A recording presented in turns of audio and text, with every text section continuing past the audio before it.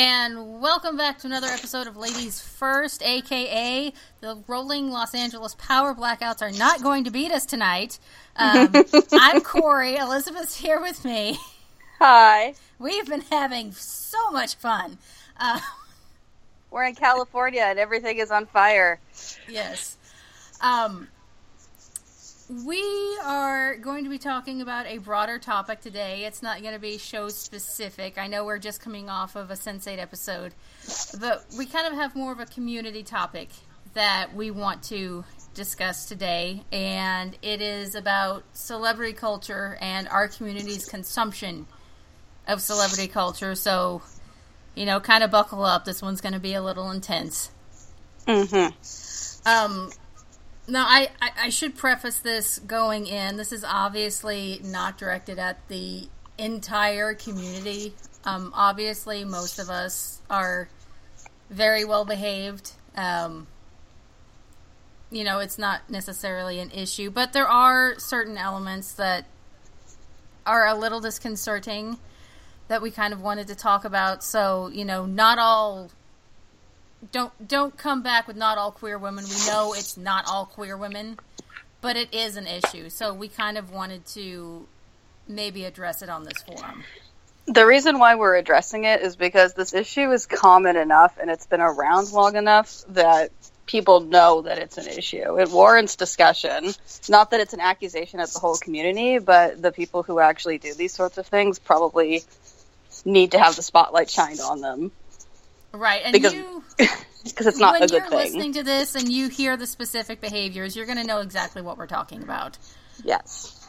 So again, yes, please don't get defensive and respond with not all queer women. We're not addressing this to the entire queer community. And to also preference, when we're going to be talking about actresses playing queer, and this is specifically for film and television. So I wanted to go ahead and preface that and get that specified off the bat. Yes, and when we say play queer, we mean... We what we mean to imply is a cis-het actor who's playing an LGBT character. That we know of. Although, yes, we someone who has not publicly come out. Yeah, it's possible that we don't know, but, you know, we only have to work with the information we have. Right. So, moving into that, I think what really sparked me wanting to talk about this now was previously when an actress played a queer character, you know, it was you would have the queer lady fandom practically for the rest of your career.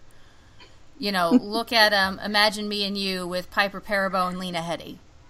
Okay, I watched Coyote Ugly for Piper Perabo. I'm sorry, like... We are loyal ride or as die. Fuck. We are ride or die. From the older community, at least, like, there is some loyalty, some bone-deep loyalty that goes in there, that I will watch something for you that I know I will hate, but you're in it, so I'm going to support it. I know that there are some of you who are still clinging to Game of Thrones because of Lena Headey. And we respect that sacrifice. Yes. Much respect. We know, it's a noble sacrifice. Although Lucy Lawless is on Ash and the Evil Dead. That was okay. I probably should catch up on that. You should. It's Bruce Campbell and Lucy Lawless. Anyways, yes.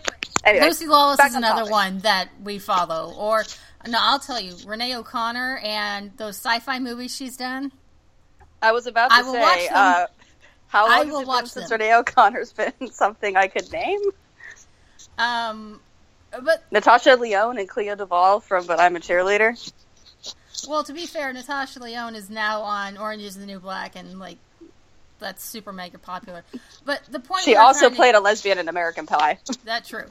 That too. But the point we're trying to get is it used to be if you were an actress who played a queer character, the queer lady community would follow you. I mean, you pretty much had a built-in fan base for life.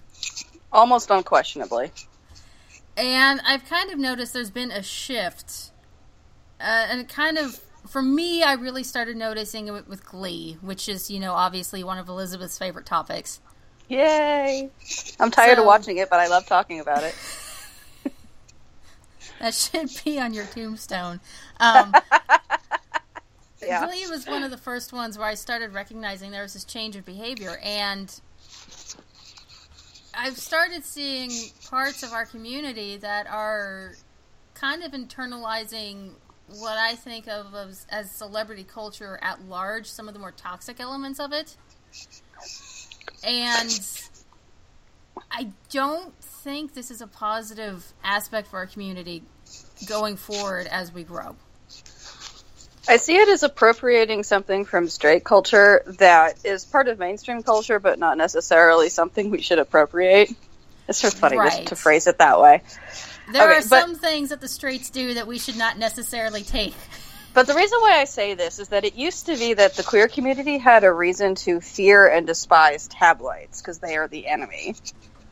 So this is sort of something outing culture, especially. Exactly, because this is something it's like now that because I was actually thinking about this all week after you sent me the outline. I'm like, what was the switch? Like maybe this is probably a big part of it.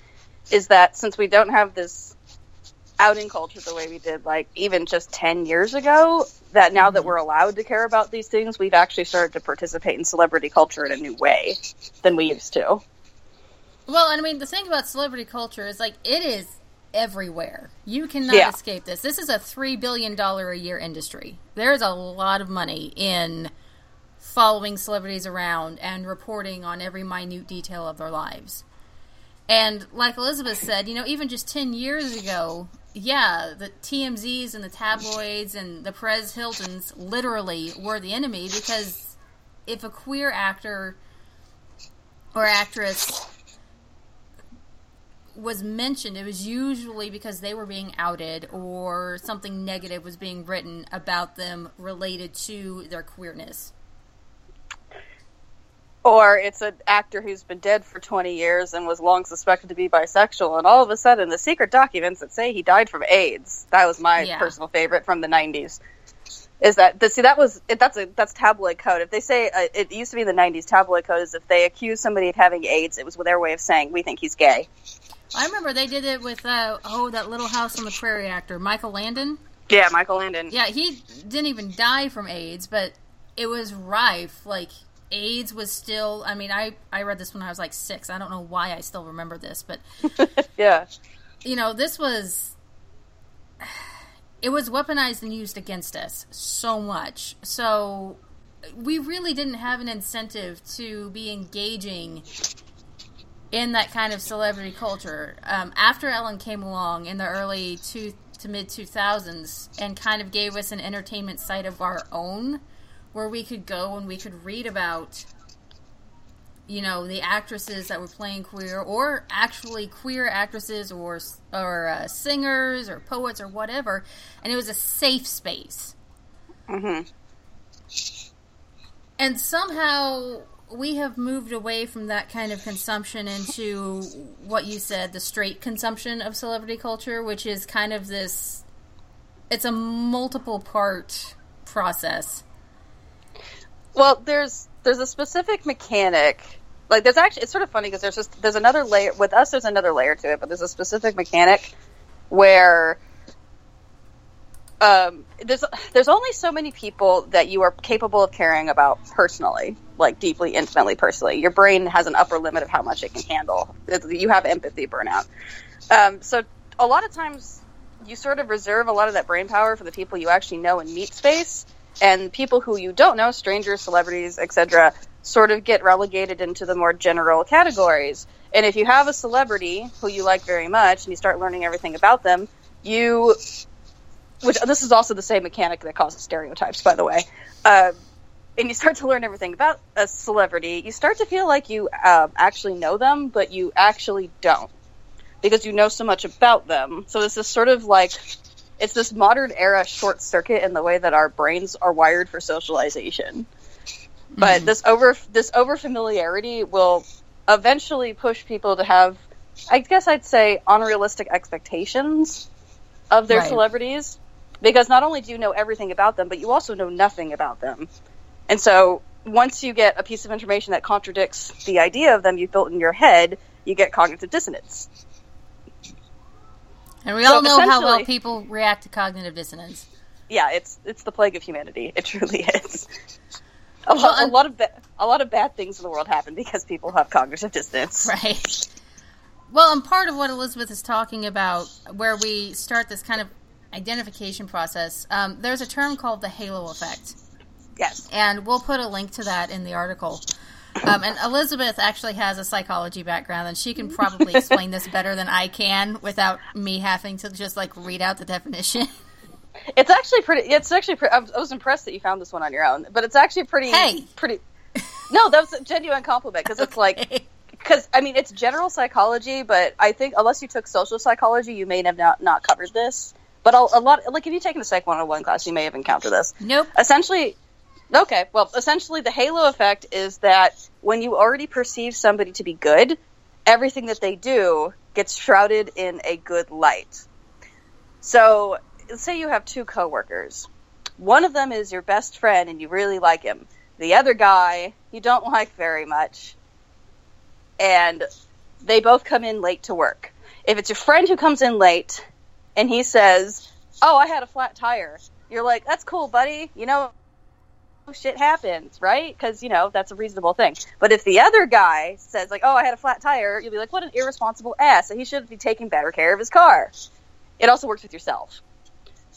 No, the reverse effect is like the reverse halo effect, I think, right? Yeah. So let's say, for example of the halo effect, also I'm going to preface this. I do love Emily Andras. I have a framed photo of her and myself on my wall, but this is kind of happening with Andras, where everything she touches turns to gold. Now, the inverse of this would be our little buddy Jason Rothenberg, who I'm still convinced that CW locked him in a basement somewhere and stapled his thumbs to his writing desk. And they only let him out once a year for Comic-Con. He's pretty much only the showrunner in name only at this point.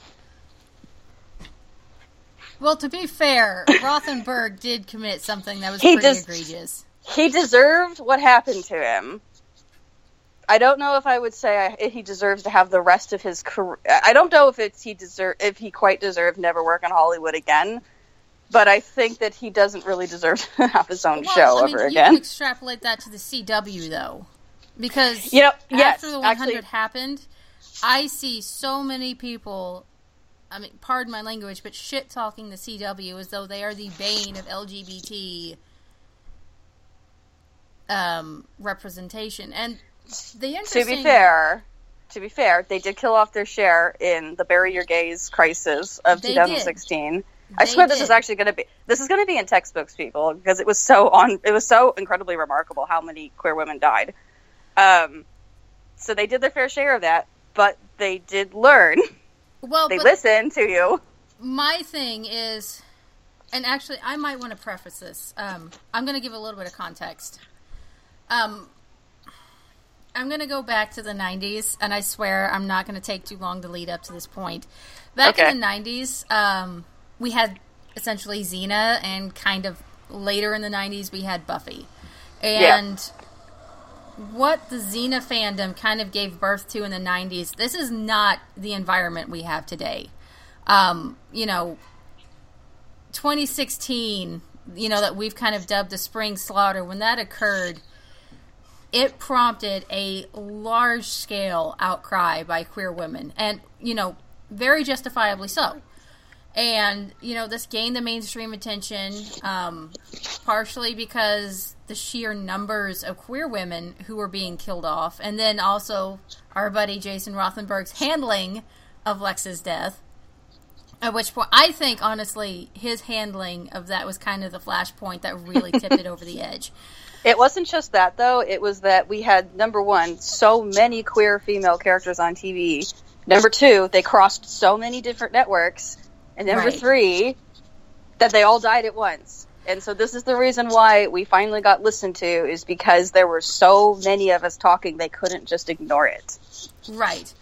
My point, though, is you actually just made it for me. There were so many queer women who were on there to be killed off. Yes. That even existed to be killed off. In 1990, we had the gayest of gay, I mean, they could bend over and shit out rainbows, Xena and Gabrielle. And they couldn't even even be out. Yeah, that's not really gay by modern standards. Right. So, for me, and I'm not at all saying, they should have been killed off. But we as a community, it's no longer we're here, we're queer, get used to it stage. It's we're here, we're queer everywhere, now stop killing us. We are here. Yes. And if you look at the reaction by the media creators from the spring slaughter, I think it's honestly really remarkable what happened afterward that we started seeing in our shows. Obviously Supergirl, we have Alex Danvers and Maggie Sawyer. Legends of Tomorrow, and this one, I love bringing this point out. They literally unburied their gay, unburied their bi, and then they made her the leader of a superhero time-traveling team. Like, they literally unburied her and made her Doctor Who, essentially. This is the only reason that I watched Legends of Tomorrow, is the moment that I realized that Sarah Lance was the real protagonist of the show. Yes. On Fox, Star, they have a character, Cotton, and she's a trans woman, played by a trans woman, Amaya Scott. The Handmaid's Tale, with Offred. Black Mirror, we had San Junipero. Then on Netflix, we have One Day at a Time, with Elena. Easy had Vegan Cinderella. The Power Rangers movie had Trini. Black Sails, Anne and Max got a happy ending. Billions, there's a non-binary character on there named Taylor. In comics, we have Batwoman that came back. America Chavez got a solo run. And then Marvel also introduced 2 new queer women, Glory and Captain Marvel. And I mean, she's a gay Filipino disabled teen. And then Tony Ho over in U.S. Avengers, she's Iron Patriot. And okay, the point is there's a lot of us. We've got, in the reaction time from that, we've actually gotten a lot of positive attempts at change. Yes. So, now, how does this... with the CW... I'm sure you're wondering... Yeah, wondering, what does this have to do with celebrity culture? Yeah. The CW... We finally reached the point. Yeah, I'm reaching the point. It's important for me to give the context, especially since I spent all this time looking it up.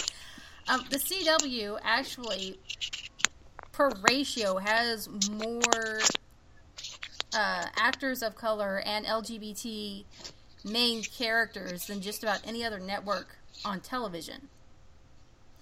But because we kind of have this focused reverse halo effect, thanks to Rothenberg, that's extended to the CW, we kind of have these blinders on, and we're not really recognizing everything that we have after that. We promise this is not just because we're salty that people don't like Supergirl. We understand why people don't like Supergirl, and we agree to disagree. Yes.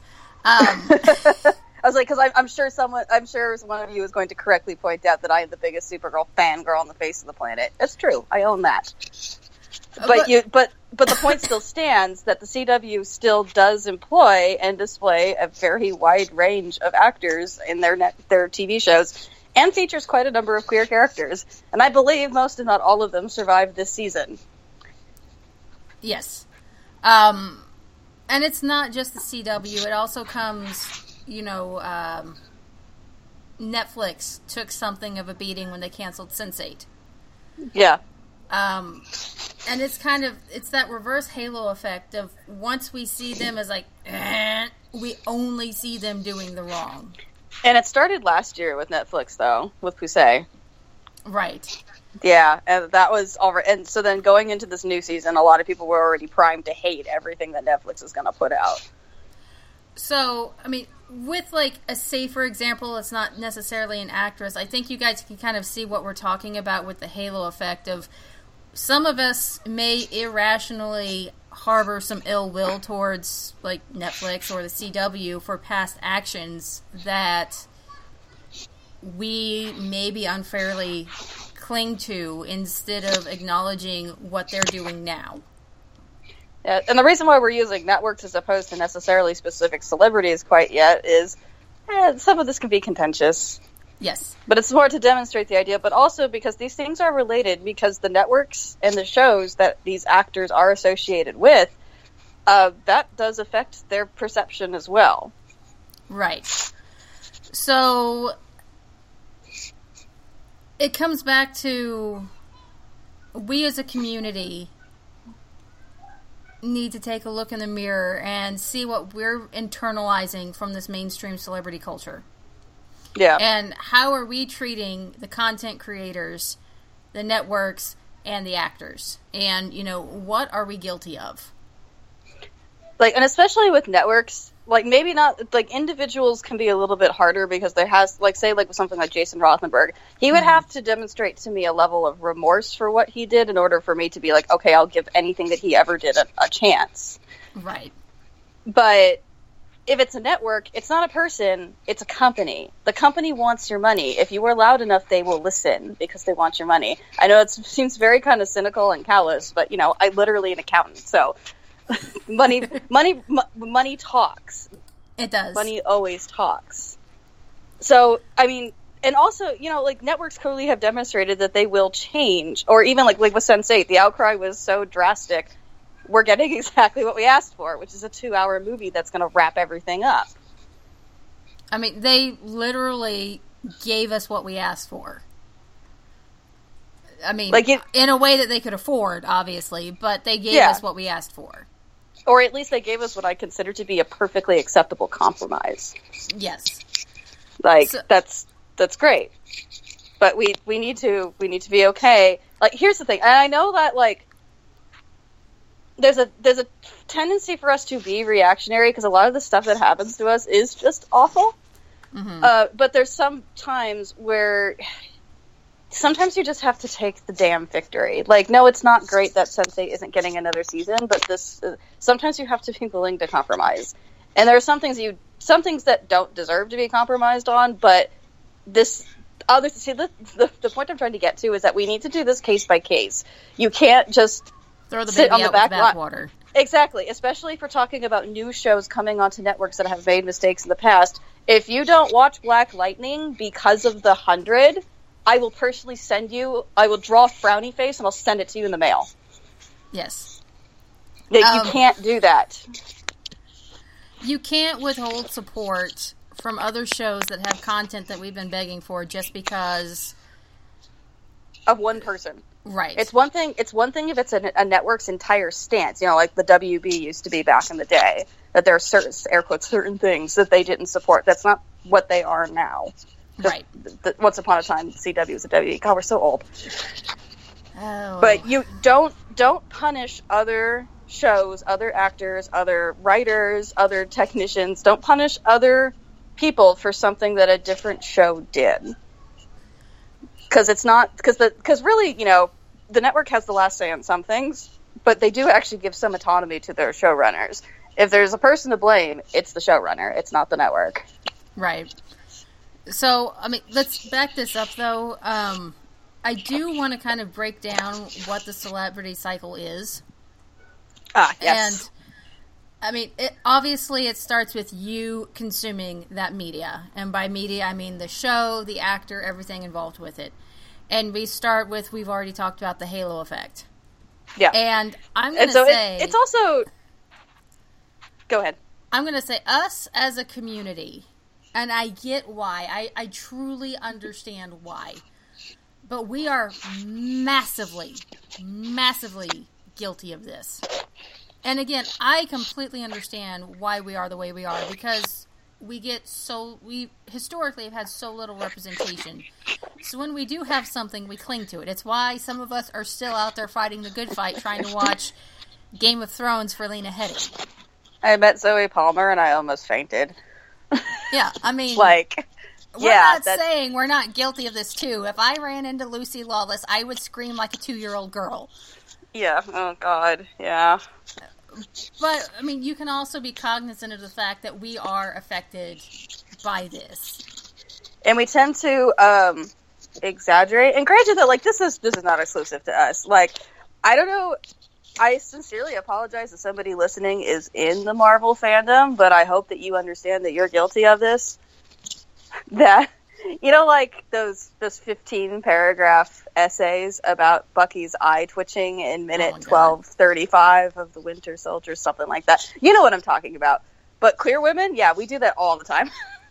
Because we have so little content. We just sit there and pick it apart to the point where, like I guarantee you, there's a frame by frame screenshot archive of every gay TV show ever produced.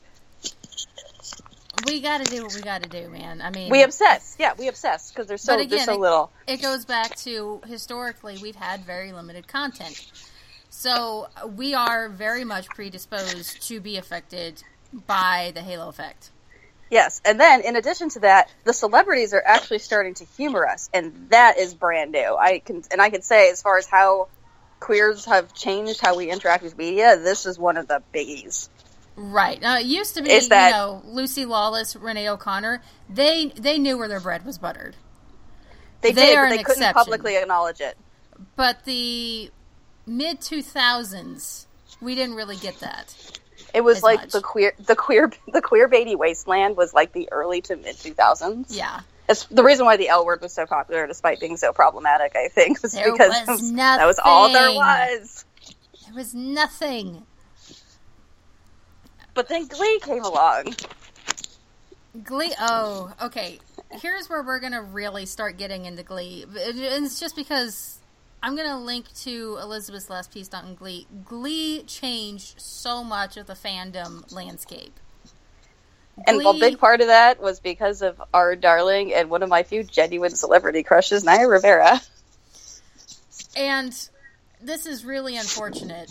We're gonna talk about her as we continue to go through this cycle. But Glee really changed the fandom landscape, and it was really one of the first shows that kind of stepped back and listened and saw that, yes, there's a queer audience for this, and instead of being, queer bait, you're like, okay. And part of that was, you had Ryan Murphy as the showrunner, but at some point, one of those actresses had to stick their neck out and be like, yes, let's do this. I'm okay with doing this. I want to do it. And that was Naya Rivera. And let me remind you, at that time, we still did not have gay marriage. Don't Ask, Don't Tell still hadn't quite been repealed yet. We were having a massive slate of gay teen, young gay youth suicide. Naya Rivera was also still quite young at the time, and also still quite unknown. Glee was the first big thing that she was in. She's a woman of color. Yeah, she's a woman of color, and she wasn't even a starring role. I don't even think she was a recurring in the first season. She got promoted. Right. For this storyline. She got promoted for this storyline. So what we're trying to say is there was actually quite a bit of risk for her just to even stick her neck out and say, yes, let's do this. This is the kind of thing that ends careers. It has happened to hundreds and thousands of actors before her. So, because it worked out for her, and because it's been working out for people going forward, I think we're starting to forget how big of a risk this was. We have to not forget that. I can't overstate, that really could have ruined her career. Yeah, it could have. Any actress at this time, but especially, an actress of color, this was a huge risk. And I think we really have kind of taken that for granted now. Yeah, and the other thing is that this came about also right at the, sort of the apex of when social media had become integrated into our lives to the point that we no longer interacted weirdly with it. This is sort of hard to explain, but I think, I'm going to say, 2009, 2010, that the point at which most people had iPhones or some sort of phone that could run Twitter is the point where this modern celebrity culture starts. Right. As the point at which we all sort of accepted the fact that, you always give yourself, my mother used to just go shopping and not be in the house when her work would, on our days off, when work would call her for on-calls, or to ask her to cover a shift, because if she's not home, she can't answer the phone. This is something that we just don't, this doesn't exist in the modern world. You were always connected. If your boss calls you at 4 a.m., there's actually a good chance you'll answer the damn phone. Right. But we expect to say, but the thing also that we, as normal people, we all sort of just post about our inane lives or post things that we like on our Tumblr or Twitter or whatever. It's just sort of that, about 2010, 2011 is when we just sort of evolved this way. This just became normal. It stopped being seen as something narcissistic, and it's just part of who we are as human beings. But part of that, and we expect this from the celebrities as well, and this causes a problem. Well, and it's a twofold problem leading up to this. One, we had a really unprecedented connection with each other and ability to mobilize as a fandom, and we saw this take off with Glee. And it's not just the Glee fandom that started this, but we started seeing this really large-scale conflation of canon versus fanon. And we'll get into that in another topic, in another episode. But what came about with this is with certain elements of our community, we started insisting that our actors conform to our headcanons instead of, the actual show canons. This is actually sort of, it took a long time to come around to this, but like, this is the thing is that all of these issues are so intertwined, you have to talk about all of it. Right. But this idea that this halo effect combined with what I had talked about earlier about how you have, it's the same as having a crush on somebody you don't really know, that you have this idealization that you've built up in your head, and when something they do or say counteracts this, it causes cognitive dissonance. And actually, it's funny, is this isn't just about bad things. This isn't when a celebrity, like the Great Fall, this is not like the Great Fall of Jennifer Lawrence. This could even just be like, this particular celebrity doesn't like chocolate cake. And in your headcanon, and in all your fan fiction that you've written, that the character that this actor plays likes chocolate cake. Mm-hmm. And this is enough to cause cognitive dissonance. Because that's just, it's not bad that you think this way, or that's your first reaction to it, because that's what emotions are. You can't control them. But how you react to those emotions are entirely in your control. That's where I think, and I don't want to have this come across as like, again, we all have this problem, but there is this sense of over-identification. It's turning into entitlement. Right. So there's boundaries that we used to really respect, and some of it was because we had to. We didn't have the technology that would kind of just let us gleefully get carried away. But there are certain boundaries that, you still, at the end of the day, the actress is the actress and the character is the character. And, as Elizabeth said, when we had this kind of 24/7 technology where everybody's connected and all the fandoms are connected, it's 100% fanon versus canon versus whatever going on all the time. So it's those boundaries get very blurred. They do. And also, and this is another addendum, how many of you are actually exactly in real life how you present yourself on Tumblr or on Twitter or on Instagram? So and especially if you're talking about celebrities, because, you never really know. It could actually just be branding, or maybe that is who they really are. Like Alicia Dedham Carey, I absolutely believe 100% that she tells her iPhone goodnight. That's super cute, and it's adorable that her roommate posted that story. But you also have to remember, this is like a super intimate piece of information to have. The only way you could possibly know that about her is if you lived with her, or if you slept in the same bed with her, or, it's your roommate, someone who she knows intimately. And I feel like, as a culture, we sometimes forget to take a minute and stop and think about how odd it is that we not only want to know this information, but demand it. They're human beings, too. And my thought on this is what I say is, I understand why you want to know more about, your favorite actress or whatever. Again, Lucy Lawless, totally get it. But at the end of the day, if I don't want somebody tweeting out the fact that I talk to my Echo and say thank you every time she does something for me, I do or it too. that I cheated on my diet, or that I left the light on in the bathroom, if I don't want those little details getting out for Lord knows how many people to see and comment on, then I should extend that same courtesy to somebody who is a celebrity. And the thing is that, it's... The good thing is, though, is I feel like the queer community at least has some good sense about where we do know where, the really gross boundaries are. Usually if there's a nudes leak for a celebrity that we like, we're not the ones sharing it. Right. So we're good about that. We're actually really good about trying to shut that down. Yeah, we're good about shutting that down. We're good about episode leaks. We're good about, like, with the Korra comics, people were really good about that. Mm-hmm. So, like, it's we interesting. still like, remember when, outing was a form of violence. There are still things that we remember. Yeah. Or, like, like, not quite queer, but, like Carrie Fisher's autopsy reports. Like, I saw a post on Tumblr, it was like, she died of none of your damn business. Yes. Yeah. Like, so, it's not like we have no concept of boundaries. We absolutely do. In fact, probably better than, especially certain queer women, I'm sure, have the greatest sense of boundaries on the face of the planet. Right. But when it's something like, see, that's what I said, like, that the problem is that when it's something positive, it sort of short circuits our ability to self-police ourselves. Mm-hmm. I said self too many times there. Because, we know that somebody posting, say, like, pictures of Alicia Dednam Carey in a bathing suit without her permission, we'd say, yeah, that's a violation. But her roommate posting to her, 30,000 followers or 30,000 fans, is like, hey, here's something that Alicia does. That's, like, kind of a blurry line, but because it's a positive thing and it's cute and her friend is doing it with the intention of making, because it's cute. It is cute that she does that. Or that she loves squids. Like, I'm sure she doesn't love them anymore because everyone brings them to her for conventions. She's so sick of squids. But it's something intimate, and, it may be positive, but it's still a very intimate detail. Yeah, and so because it's positive, we sort of stop and forget that, like, wow, isn't it weird that we know this? And that it wasn't written down. Because it used to be, if you knew these things about celebrities, it would be, like, in an article in Rolling Stone.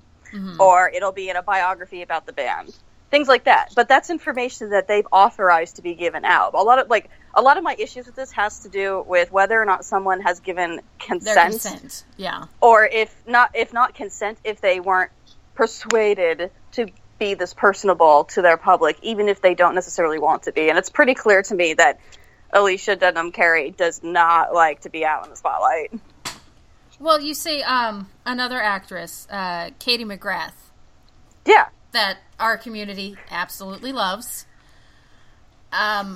She maintains an air. She maintains an air of mystery. She doesn't have social media. She's very, very private. Yeah. And for the most part, I think outside of a few, and this is why we have this episode, we respect that. Yes. The problem is there's a lack of boundaries with certain elements that kind of leads to, I don't know how you say, pissing in the soup? A bit. Okay, guys, I'm going to be real blunt and real crass here. You go forgive me for this. And this might offend somebody, but I just want you to think about it for a couple of seconds, and I think you'll see that I'm right. When you're writing things like, I want Katie McGrath to raw me, and you write those in a public forum with your name attached to it, or even if it's anonymous, if Katie McGrath saw that, she'd probably be a little weirded out. And I know that she's cool with the fan fiction. She thinks that she's like, oh, this is, like, incredibly amusing, and she shows it to Melissa Benoist. And there are some celebrities who are like that. Like, there's Caitlin Alexander and Sharon Bell were reading Carmilla fan fiction as part of their show early. Like, I think this is before they did Couplish. But, like, some celebrities okay with that, but, like, when you write these things, just think for a minute, especially since you know so much about the celebrity. Would the celebrity be okay with me saying this? Just be mindful of your forum. And even then, like, it's one thing to see it on Tumblr, because Tumblr is sort of insulated, and, like, okay, it's more of a community. But Twitter, it's, like, don't tweet it at them. Don't tweet it at them. I suppose, like, Katie McGrath's kind of a bad example because she doesn't have Twitter. But, yeah, guys, don't tweet to Cat Barrel the things that you want to do to her. It's inappropriate. Well, it's, again, with boundaries, you can appreciate them privately. You can appreciate them privately all you want. The problem comes when you take that private appreciation and then you add it to the actress. Okay, and here's the other thing, is that because I'm sure somebody might say, it's like, oh, well, we can't write fan fiction or fan art. Absolutely. Do that to your heart's content. About the character they play, not about the actress. It's perfectly fine to like somebody and like everything they've done in their career. However, they are not the characters they play. When you're talking about especially fan art, because you can get your ass suited to oblivion if you're not careful with this. with graphic fan art and graphic fan fiction, write it about the characters and make it clear that it's about the characters. Yes. And don't let that line blur. Because fiction is fiction, and fiction exists in the world of fiction, but the second that these things start crossing over into reality, and because this is, again, like I said, this all ties together, that your ideal, the mental image you build up in your head of these actors based upon the characters they play, eventually you're going to hit cognitive dissonance with this. And that can lead to something else. Yes. It's our little friend called Schadenfreude. Oh, God. If you don't know what Schadenfreude is, there was a musical in the early 2000s, and again, I'm showing my age, called Avenue Q. Fuck you, lady. That's what stairs are for. Yeah, there's a song that perfectly sums up what Schadenfreude is. It's literally called Schadenfreude. It's laughing at someone else's misery. Yeah, it's taking satisfaction in somebody else's pain. I'll have a YouTube video at the bottom of our post article for this podcast so you can watch it.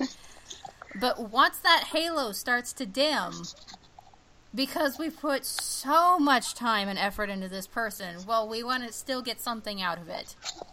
We tend to get vicious when we're betrayed. Yeah, so the Schadenfreude comes into play. We get that cognitive dissonance, and then once that happens, like Elizabeth said, the Schadenfreude comes out, the claws come out, we get kind of vicious. Yeah. And I'm sorry, again, this is not the entire community, but there have been just appalling, like I am literally clutching my pearls, horrified comments over actresses in the last some years that have had cognitive dissonance and the Schadenfreude has set in. And they don't deserve this just because they don't live up to what you had built them up to be.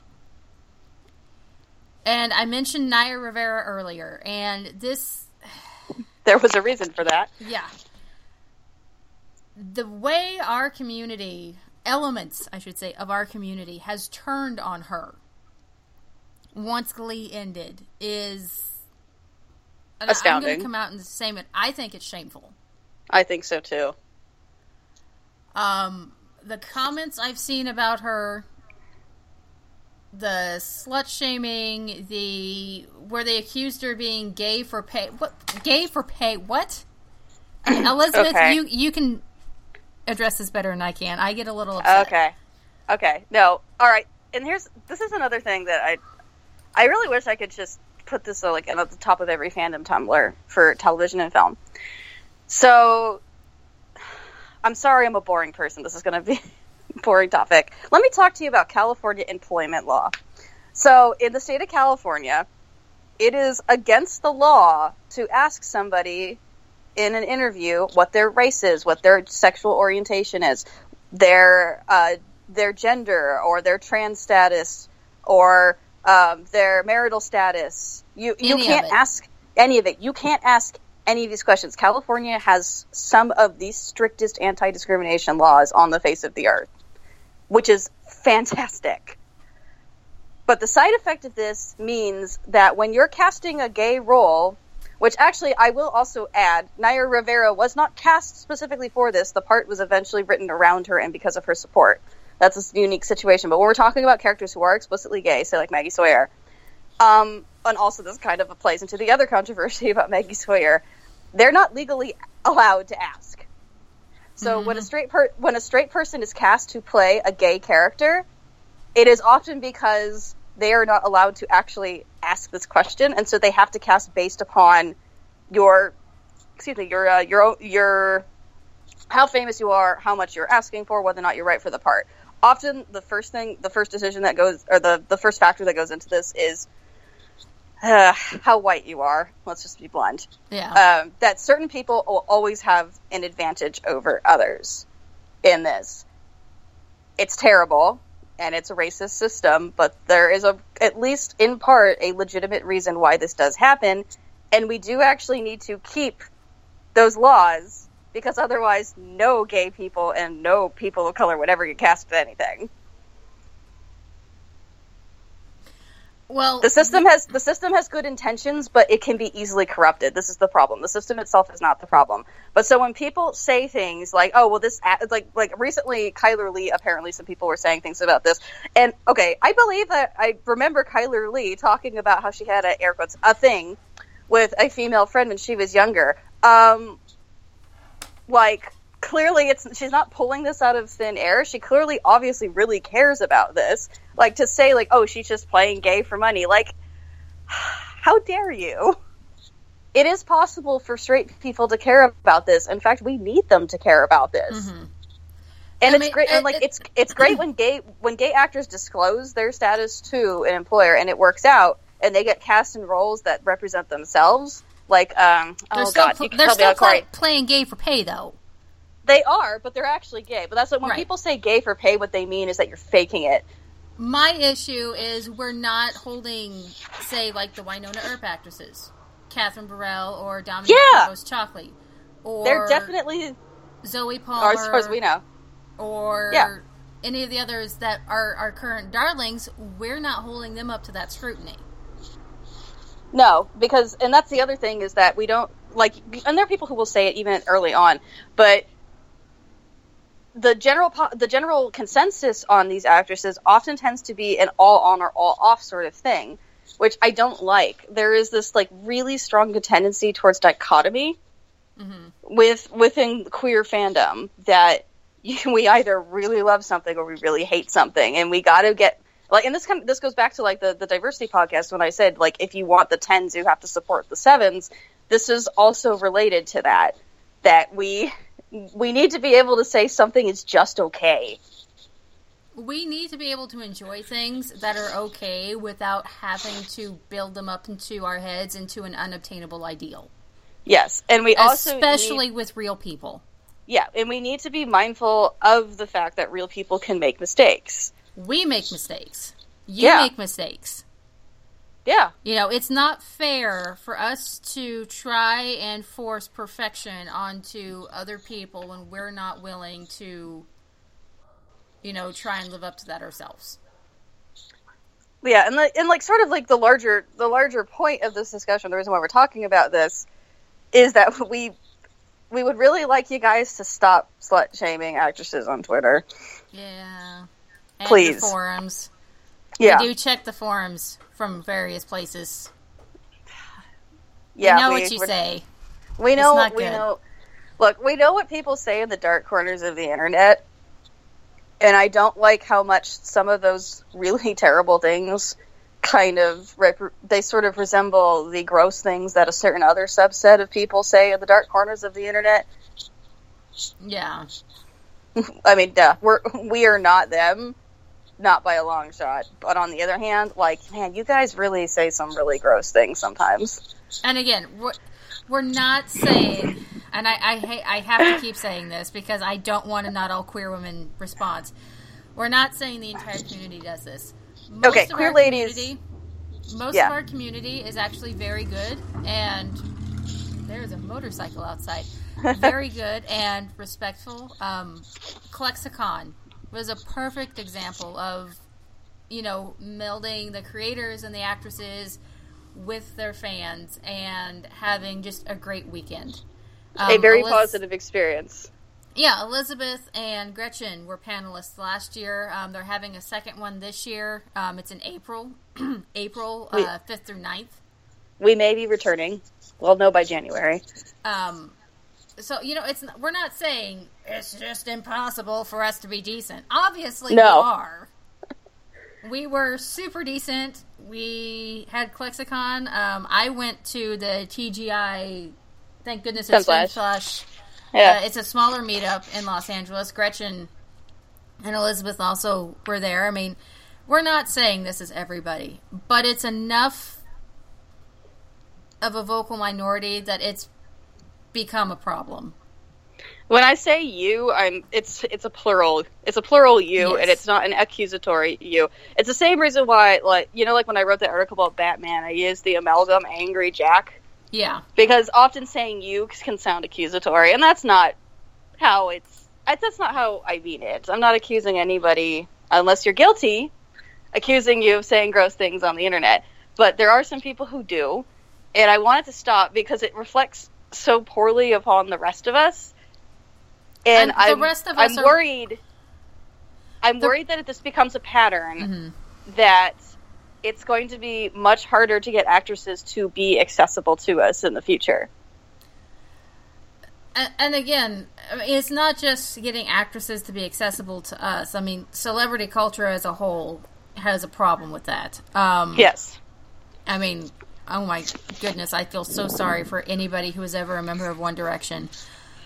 But, you know, as a whole, the Femslash community, I think we like to hold ourselves to a higher ideal. We do. And I don't like seeing a vocal minority essentially shitting on all the work that the rest of us try to do. Yes. And also, like, I mean, this is just, to me, this is like basic social psychology stuff, but like, the halo effect, the reverse halo effect, these in-group, out-group dichotomies, these are important things. These are things people need to be aware of. And these are things that play into a lot of why certain aspects of fandom and certain subsets of fandom go toxic. These things are worth discussing because if you really sit down and think about the topics that we've discussed today, you can even see, like, oh, this is how a fandom goes bad. These are the mechanics that cause a fandom to go bad, causes them to splinter or start shipping wars. These things are all related to each other. And if you can start to learn to recognize these patterns and behavior, then, you're equipped to be able to push back against it yourself. Exactly, because I wrote that, it's actually one of my more popular articles, but I'm quite proud of it, so I'm going to bring it up. Like, the first article I wrote this year was the context in fandom, context in fandom writing, and that article was about making sure you watch all the content, but it also was, as you read the bottom part of it, is that we have a responsibility to not be hyperbolic. Hyperbolic, whatever. You know what word I mean. We have a responsibility as writers, but even also as fans, to not be extremely reactionary. We need to think things through. And a lot of it is being mindful of not just other behavior, but yours as well. I mean, you may have some of these patterns, and again, we all have halo effect. But if you're mindful that it exists, then you can start realizing, oh, I maybe went a little bit too far here. Yeah. And really, there's that old saying, like, there's two ways to dehumanize somebody. You can degrade them or you can put them on a pedestal. Right.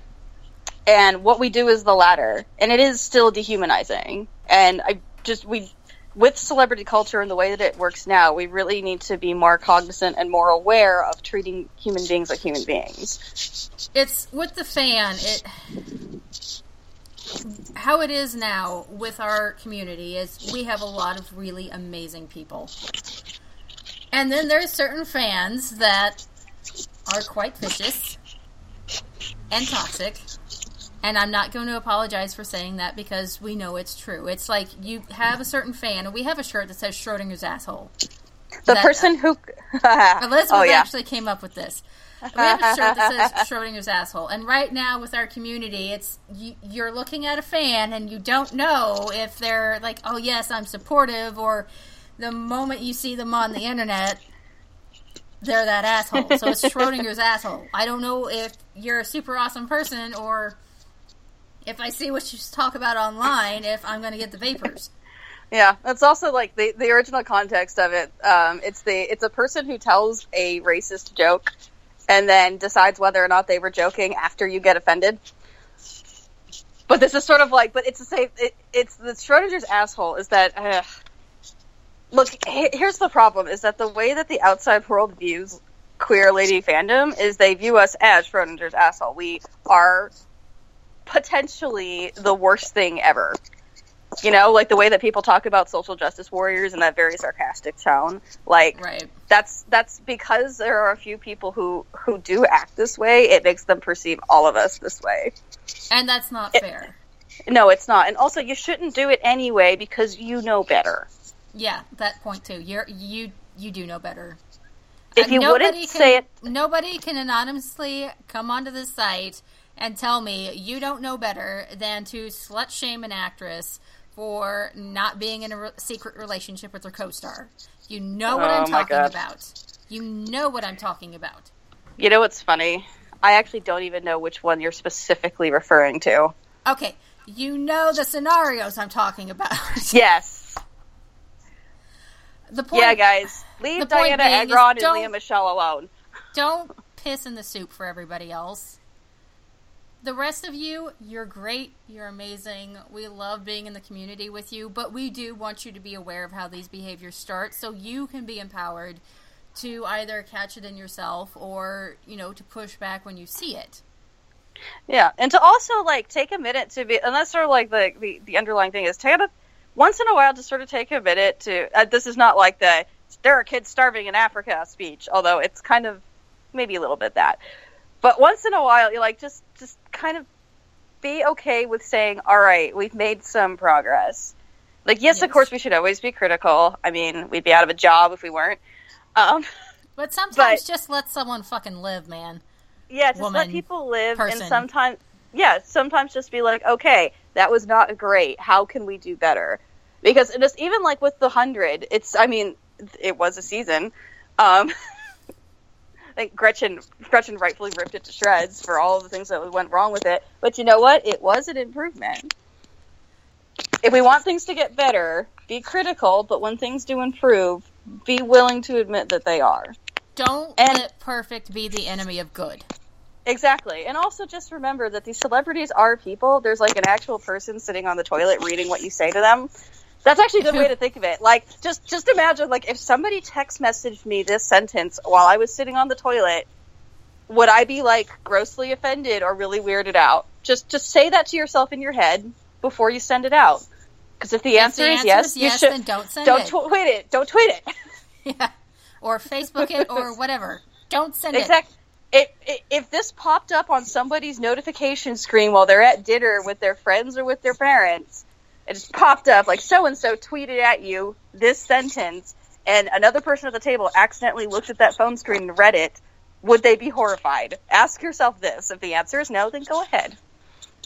The answer is yes, and again, don't do the thing. Don't do the thing. All right. Stop tweeting actresses you want to raw them. My God. Yeah, please. It happens frequently enough that I feel the need to mention it specifically by name. Yeah, again, boundaries. So we're running out of time. We're going to wrap this up. I'm going to say this again. Not all queer women or queer persons, not all queer people. But you know who you are. If you're listening to this, you know what you're guilty of. Just stop it, please. Yes. And for the rest of you, thank you for being so nice and such a positive example for our community. And, if you see this behavior, we hope you help us in, kind of saying, don't do the thing. It's not cool. Yeah, don't do the thing. All right. We're all, and honestly, we're all adults here. Or we're all almost adults. We are all old enough to know better. Yes. All right. Subscribe to us on iTunes. We would love to hear what you guys have to say, as usual. We'll have some links in the article for this for you to do some further reading on if you'd like. And, yeah, if you want to share this article out, tell us what else you want to hear. Just talk to us. We love talking to you. Yes, we love emails and comments. Yeah. So, thanks for tuning in. We will be back in another week or two with another episode. Don't miss it. And bye. Bye.